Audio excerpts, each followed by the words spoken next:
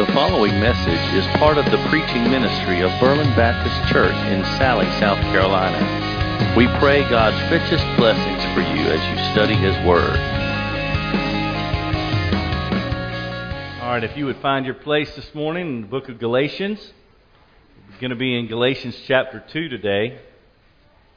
And as you are turning there, let me ask you to think about a couple of scenarios. Maybe this will get your mind kind of pointed in the right direction.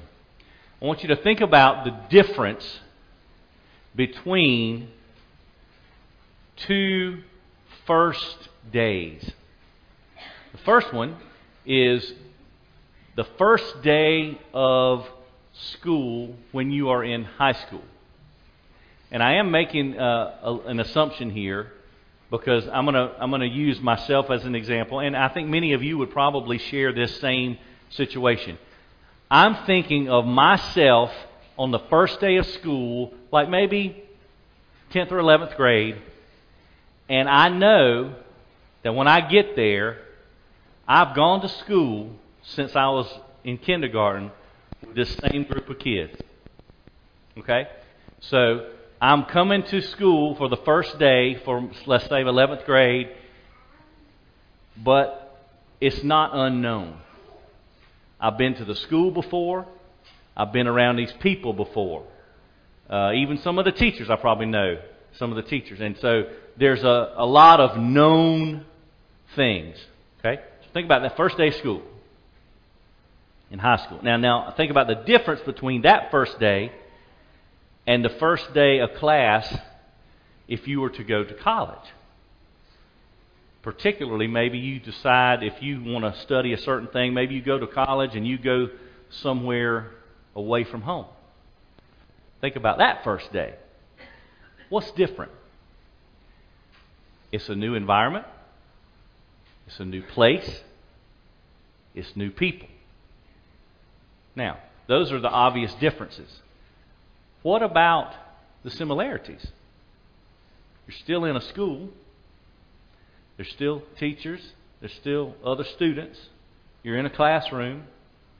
Right? There's still people around you. You're still in a room with people. But what's the feeling? Is it different? Is your mindset different? Is your level of anxiety maybe different? So here's what I'm trying to help us think about as we prepare to read this passage today.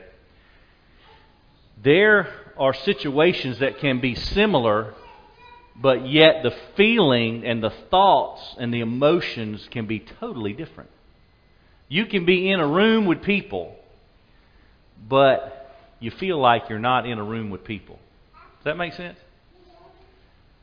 We'll get back to that in a minute. I want to talk today about gospel-centered fellowship. What that means, what it looks like, and do we have it? And can we get it if we don't? Galatians chapter 2, I'm going to start in verse 1 and go down to verse 10, and then we'll talk about a few things that the Lord has shown us today. Here's what the Bible says, Galatians 2, beginning verse 1. Then, after an interval of 14 years, I went up again to Jerusalem with Barnabas, taking Titus along also. It was because of a revelation that I went up, and I submitted to them the gospel which I preach among the Gentiles. But I did so in private to those who were of reputation, for fear that I might be running or had run in vain.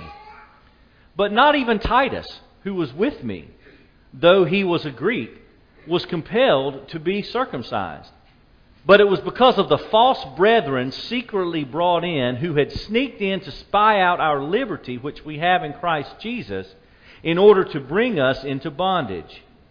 But we did not yield in subjection to them for even an hour, so that the truth of the gospel would remain with you. But from those who were of high reputation, what they were makes no difference to me. God shows no partiality. Well, those who were of reputation contributed nothing to me. But on the contrary, seeing that I had been entrusted with the gospel to the circumcised, just as Peter had been to the uncircumcised, For he who effectually worked for Peter in his apostleship to the circumcised effectually worked for me also to the Gentiles.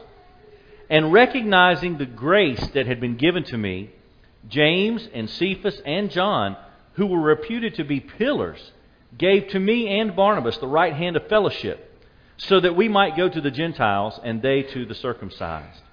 They only asked us to remember the poor, the very thing I also was eager to do. Father, in Jesus' name I pray that this word that is before us would be clear to us, that we would understand what it means, that we would understand what it means in our lives, how we can apply it and be obedient to it, and that your grace and mercy would be abundant so we can honor you not just in this time, but as we leave here and put these words into practice. So help us, Lord, we pray in Jesus' name. Amen. Now I want to take a moment to back up just a couple of verses. Because anytime a passage, a paragraph starts with the word then, after, you have to think, okay, well, what's it after? What came right before that? So if you look at your Bible and look at the last 3 verses in Galatians chapter 1, here's what you'll see. Paul is at the conclusion of giving a little recap of his life and ministry immediately after he got saved. And here's what he says at the last part of Galatians 1, verse 22. I was still unknown by sight to the churches of Judea which were in Christ, but only they kept hearing. He who once persecuted us is now preaching the faith which he once tried to destroy. And they were glorifying God because of me. So you remember what was happening, what he was telling folks in this group of churches in Galatia. He was reminding them, these churches here, these Christians, they hadn't seen me. And before, they had kind of been afraid of me. But now they were hearing about me, and they heard what I was doing, and they were glorifying God. So the glory was going to God here because they are hearing, Christians are hearing, there's been a change in this guy. He was persecuting us. Now he's preaching the same message. He's on our team now, it would appear. So he's continuing on his description of what has happened, his recount, so to speak, and he's telling folks where he's going next, what happened after this. Okay, so there's 3 things really in today's passage, in this long paragraph, that I believe will help us, and it's almost like a springboard off of the last week or 2 of what we've read and studied in Galatians. So the first thing we see in this passage this week is we should maintain a consistent message. Maintain a consistent message. If you look at verses 1 and 2, Paul stayed in Syria and Cilicia for 12 to 14 years before he went back to Jerusalem a second time. Okay, so that's where the time frame that's between chapter 1 and 2, that's what picks up here. He's been in another area and he's been preaching the same gospel. So it doesn't matter where he was, his message was the same. So that's a lesson to us. A consistent message is important because look what happens when he goes back up to Jerusalem. I want you to look at who he took with him. If you look in your Bible in verse 1, it says he went with Barnabas and Titus. Now, those names ought to be vaguely familiar at least, right? Barnabas, son of encouragement, he's already been mentioned before. Titus, there's a book of the Bible in the New Testament named Titus, okay? So there's some name recognition, but let me tell you who they are and why it's important. He's been off preaching in another area for 12 to 14 years. Now he's going back to Jerusalem, which is like home base for the church, right? And he's taking these 2 guys. Well, Barnabas is a Jewish Christian. Titus is a Gentile convert to Christianity. Now, that you see how that could be an issue?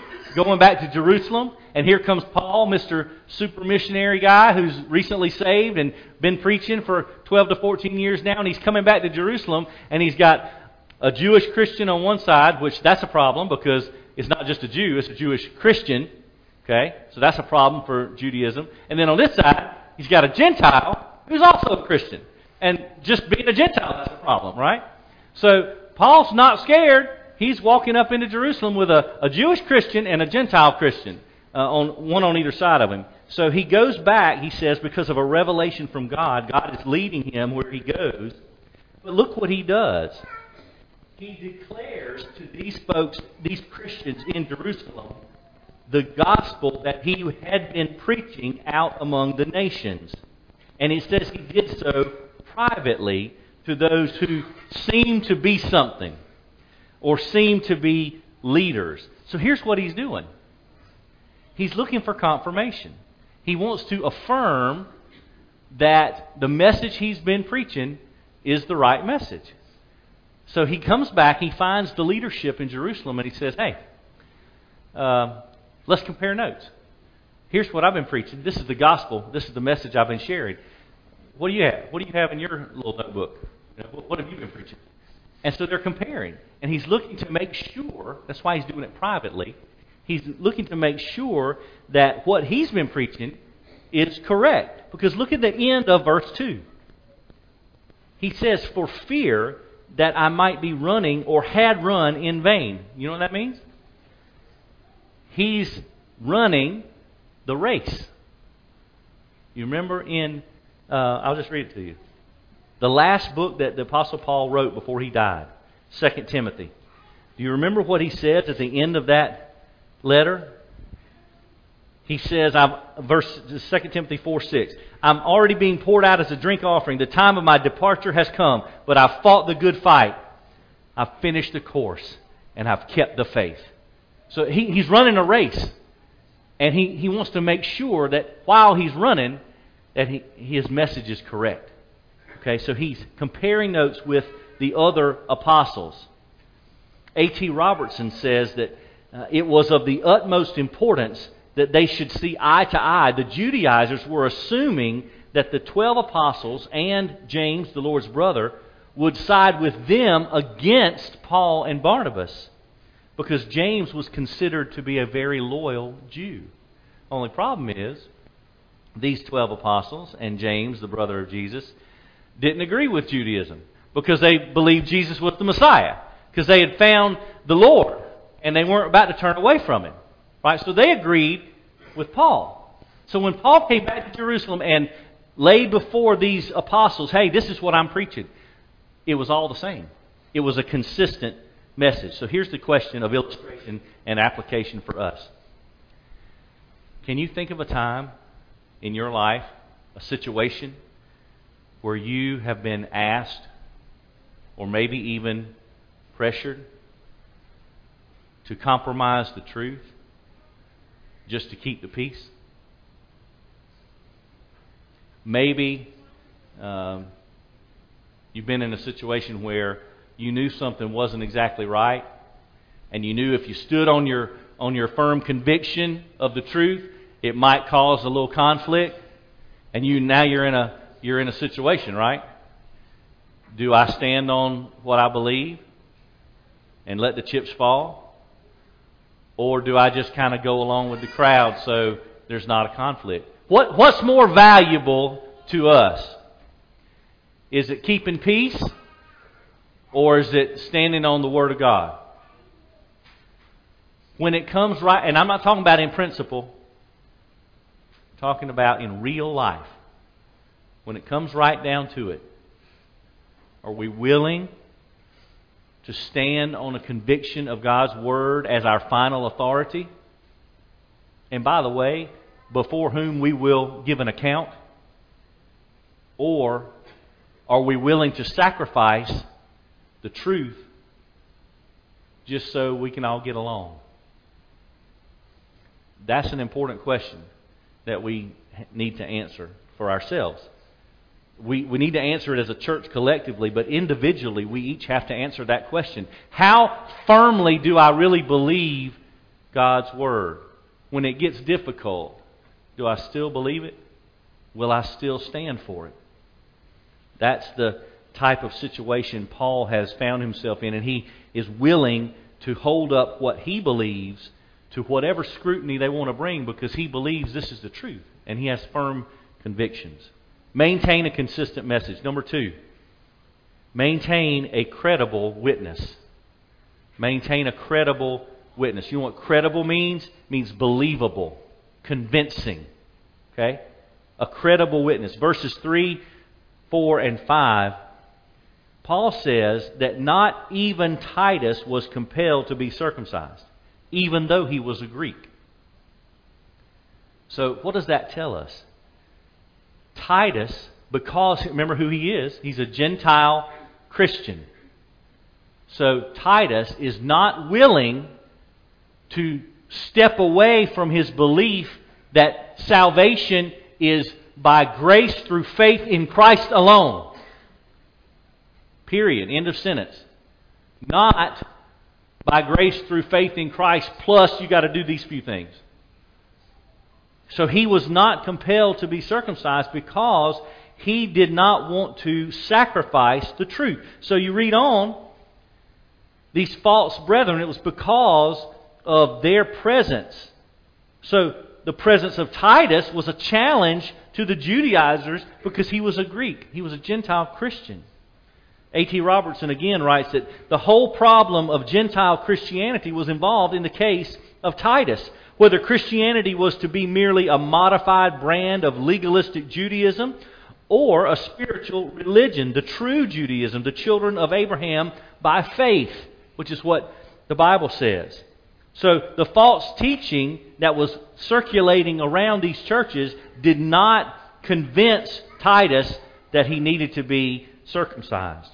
See, these false teachers wanted to apply the law to all these Gentile Christians. They wanted to observe the liberty that Christians had not to follow the Jewish law. So when you see verse 4, these false brethren, look at how they appeared. There's two words in here that are key. They were secretly brought in. And then the Bible says they sneaked in.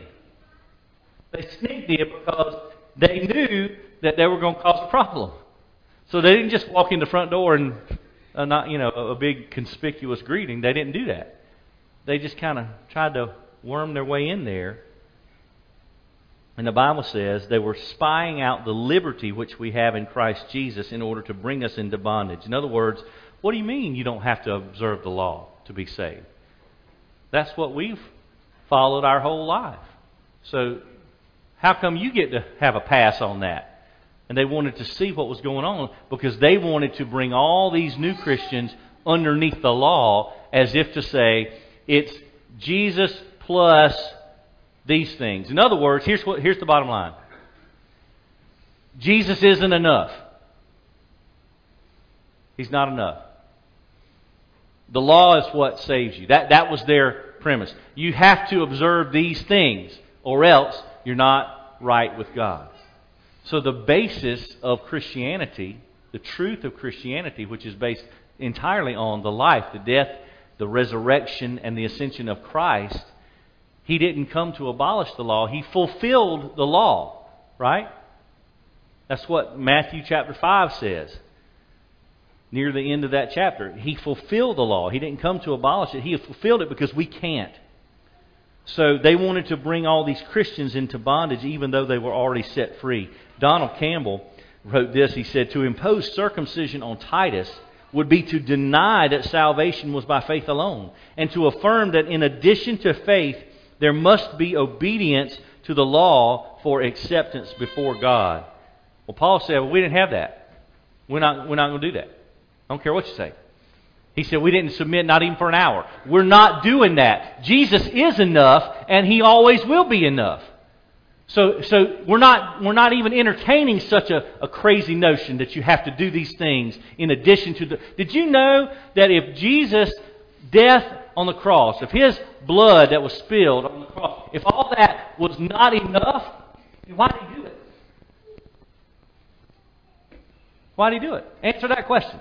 That's the question nobody can answer. Anybody who wants to be legalistic and observe the law in order to be saved, you can't answer that question. Because if that's not enough, He wouldn't have done it. The only reason He did it was because it was the only way. It's the only way.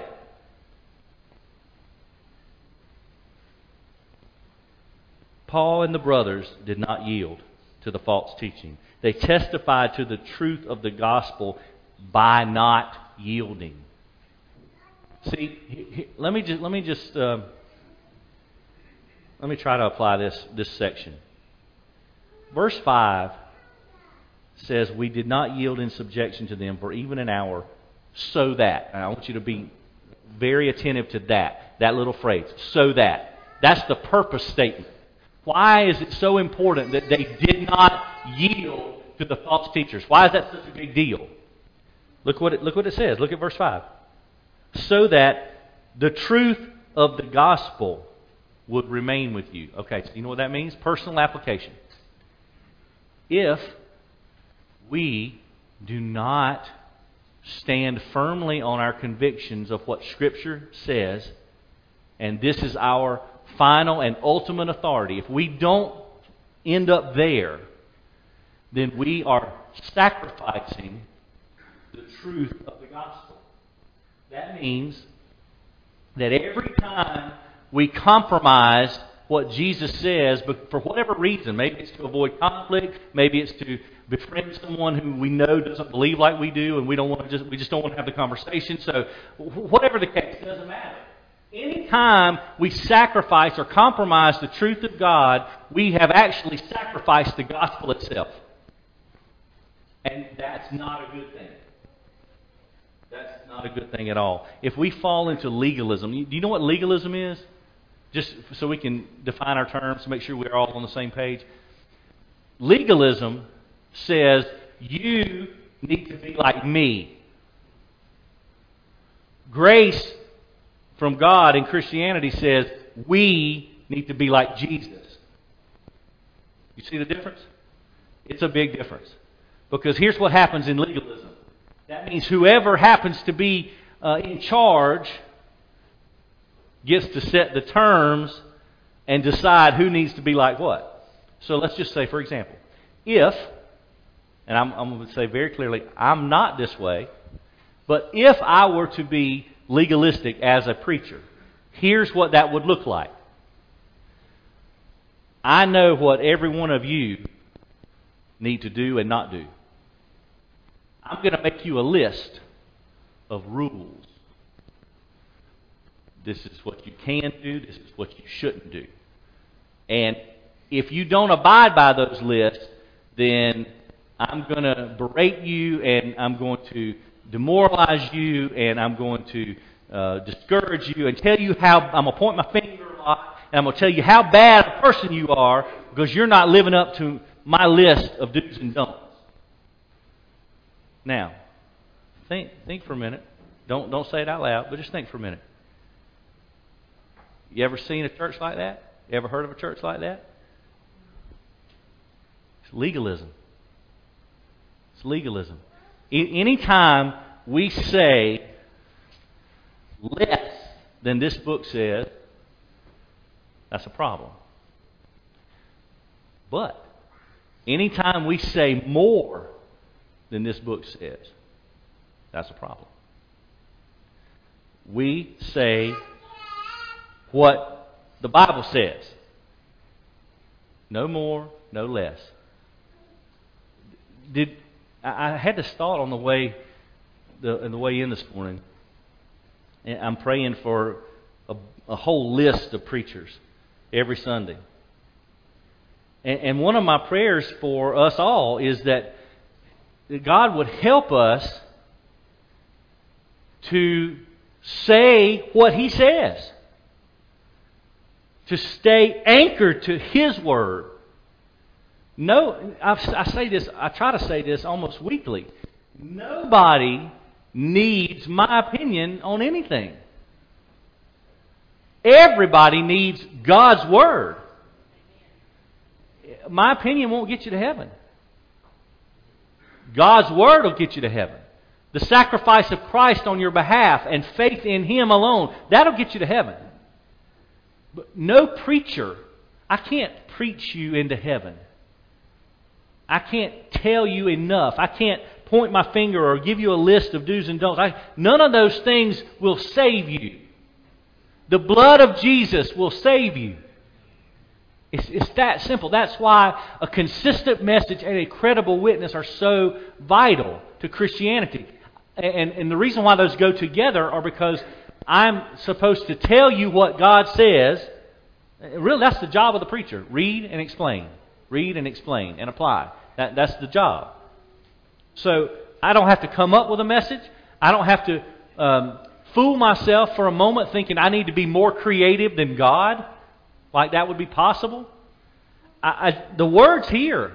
I just read it and explain it and help us apply it. And so I need to keep that message the same. I don't need to give you a list of opinions. I don't need to come up with a catchy title or, hey, I wonder what the people want to hear this week. Do you know I never asked that question? I just gave away a secret. When I preach, the thought never even crosses my mind. I wonder what people want to hear this week. I don't even think about it. You know why? Because what we want to hear is often not what we need to hear. Let me say that again. What we want to hear is usually not what we need to hear. I read something just yesterday or maybe the day before. A quote from one of my favorite authors, A.W. Tozer. Says, if your Christianity depends on the preacher's preaching, then you are nowhere near where you need to be. If the only spiritual food you eat in a 7-day period is between 10 and 11 on Sunday morning, you're starving to death. And you're gonna die of malnourishment, spiritually speaking. Can you even fathom physically? All right, you got 1 hour on one day every 7 days. That's when you're allowed to eat. And that's it. You eat one meal on Sunday morning, and then you're fasting till the next Sunday morning. Can't even imagine that. Can you imagine the terrible health you'd be in? Well, guess what? It's exactly the same thing spiritually. If we don't feast, why do you think I make such a big deal about, hey, we need to all be reading our Bibles every single day? Every day. It's like going a day without going to the dinner table. You wouldn't think of that, would you? Not on purpose. It's the same thing. That's why the very first part of the vision of our local church here, read the Bible every day. It's the only way you're going to have a consistent message and a credible witness. And it's the only way we will avoid all these pitfalls of legalism, false teaching. How can we know if someone's leading us the wrong way if we don't know the truth? If we're not well versed in what God says is true, how will we recognize falsehood? Right? We got to know it. Okay, number 3. Not just a consistent message, not just a credible witness. Maintain a gospel-centered fellowship. A gospel-centered fellowship. From verse 6 down to the end of the paragraph, verse 10. The message was right. Right? The church leaders who were of high reputation in man's eyes, because God doesn't show partiality, and He says that, right? God shows no partiality. It's a little parenthesis in verse 6. But He says, those who were of reputation contributed nothing to me. You know what that means? It sounds mean, right? At first, what do you mean they contribute? It means they didn't have any problems with the gospel that Paul was preaching. They didn't have to contribute anything to his message. That's what he's saying. They didn't take away or add. He said they met together, and so when he says in verse 1 and 2 about how he went to the leaders of the church and wanted to see if he was running in vain, he wasn't. They didn't contribute anything. So he was good. What he had been preaching all this time was good. And it's a good thing. You know why? Because remember how he said he got the message? Got it from Jesus. So, did you expect it to be wrong? He got it. He wasn't taught by man. He didn't get it from man. He got it from Jesus. So you figure it's going to be right. So they had no changes for the gospel Paul was preaching because the message came from God. It was evident, Paul says, that the gospel had been entrusted to Paul. Now I want to tell you why that's important. The way that's constructed in the grammar he uses, I won't bore you with the details, I'll just say this. It's a perfect tense and a passive voice. All that means is when Paul got the gospel, he was entrusted to it. It means it was an action that was done in the past, but the result of it keeps on going forever and ever. So him being entrusted with the gospel had lasting effects, right, as we see through his life. He went everywhere preaching the gospel. And it was passive, which means he didn't go do it. It was done to him, right? He was passive, not active. So that means he received. Jesus gave him the gospel. And it was never the same. His life was never the same after that. Paul's commission from God was to the Gentiles. And then the Bible says, just as Peter's commission from God was to the Jews. So each of them had a calling to a different group of people, and they went. And they shared the same gospel. But who called them? God did. Interesting word here. I love this. It says in verse 8, he who effectually worked for Peter in his apostleship, effectually worked for me to the Gentiles. So the word there, the Greek word is where we get our word energized. He was energized to do what he was doing. That work that God did in his life. It's like, you ever seen the commercials, the Energized Bunny? Just keeps going and going and going, keeps beating that drum, right? Never stops. So think about that. That's the kind of energy and effort God implanted into Paul to the Gentiles and Peter to the Jews. Take this, don't stop. Keep sharing this truth. So that's what happened. Then we get to verse 9. The pillars of the New Testament church. Peter, James, and John. Right? The inner circle. They had come to know the grace that had been given to Paul. So think about this in light of our 3 points here. A consistent message, a credible witness, and a gospel-centered fellowship. How did they recognize the grace that had been given to Paul? He had a credible witness. He had a consistent message. When he preached the gospel, it was the same gospel every time. He didn't vary from it. When he lived out his message, he was believable. There was evidence that he really did have Jesus in his heart and in his life and leading him in the direction he was going. So they had come to know the grace that had been given to Paul. And here's what they did with that in verse 9. They gave to Paul and to Barnabas the right hand of fellowship. This is a phrase you may have heard in church language before. But do you know the word? You probably heard it. This might be one of the only Greek words that many church people do know. Koinonia. Right? Koinonia, fellowship. Well, let me tell you a funny thing about that word. True fellowship or community. Listen very carefully to what I'm about to tell you. True gospel-centered fellowship and community is only possible because of the Holy Spirit of God. That's the only way that happens. So, it's a big deal when Peter, James, and John extend that fellowship, that community to Paul and Barnabas and recognize that they are all indwelled by the Holy Spirit of God. They're all preaching the same consistent message. They are all striving for that same believable, credible witness. And they're maintaining the fellowship that has been brought about because of the Holy Spirit. And so the last verse in our passage talks about, well, we don't need to change your message. You're good. We're all preaching the same thing. Just don't forget about the poor. And Paul says, well, I was going to do that anyway. We're all eager to do that. In other words, we're not just going to preach the gospel and let people suffer. We're going to meet physical needs as an opportunity to discuss spiritual needs. Right? We've talked about this before. Why do we ever go build a handicap ramp? Or why do we ever go clean up people's yards or pick up, a storm comes through and people are out unsolicited, just out picking up brush and branches and stuff, clearing stuff out of the way. Why do we do that? If somebody were to ask you why you did, what would you tell them? Here's what you should tell them. I don't know what you tell them. Here's what you should tell them. Hey, I didn't ask you to do that. Why are you doing that for me? Because Jesus loves you and He died for your sins. and He loves me, and He died for my sins. I just want to tell you that.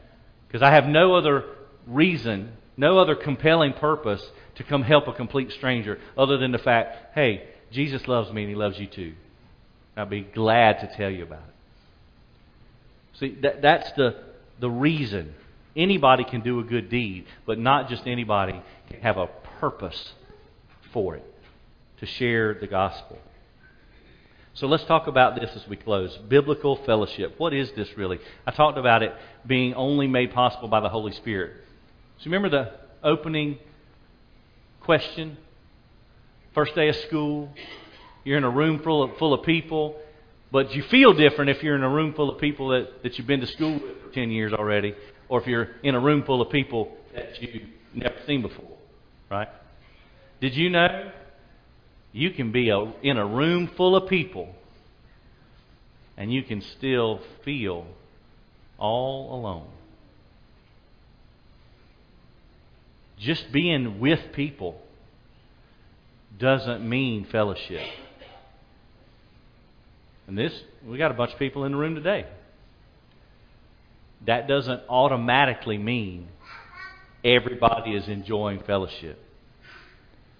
The only way we can truly enjoy biblical fellowship is because of the Holy Spirit. Because of the tie that binds. Right? That's why the song was written. We're bound together by the Holy Spirit of God. That's what allows us to have fellowship. Baptists are great at meeting and greeting and eating. Right? We got that down. But guess what? That's not necessarily fellowship. You can be in the same room. You can be eating the same food. Doesn't mean you're having fellowship. Fellowship is something that is unique to the Christian because of the Holy Spirit. So when that connection is made by God's Spirit, then we can really experience what God's family is supposed to be like.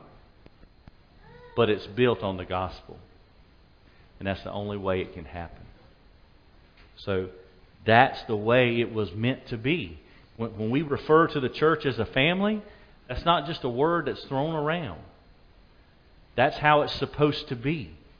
But listen, it can only be like that with the Spirit of God. So if you feel like, well, I don't feel like there's fellowship. Well, that's a chance for us all to do a little examination of ourselves. How am I doing with the Holy Spirit? Am I fighting Him every step of the way? Do I possess Him at all? Am I a Christian? Do I believe in Jesus? Am I following Jesus? Because if I am I fighting against the work of the Spirit?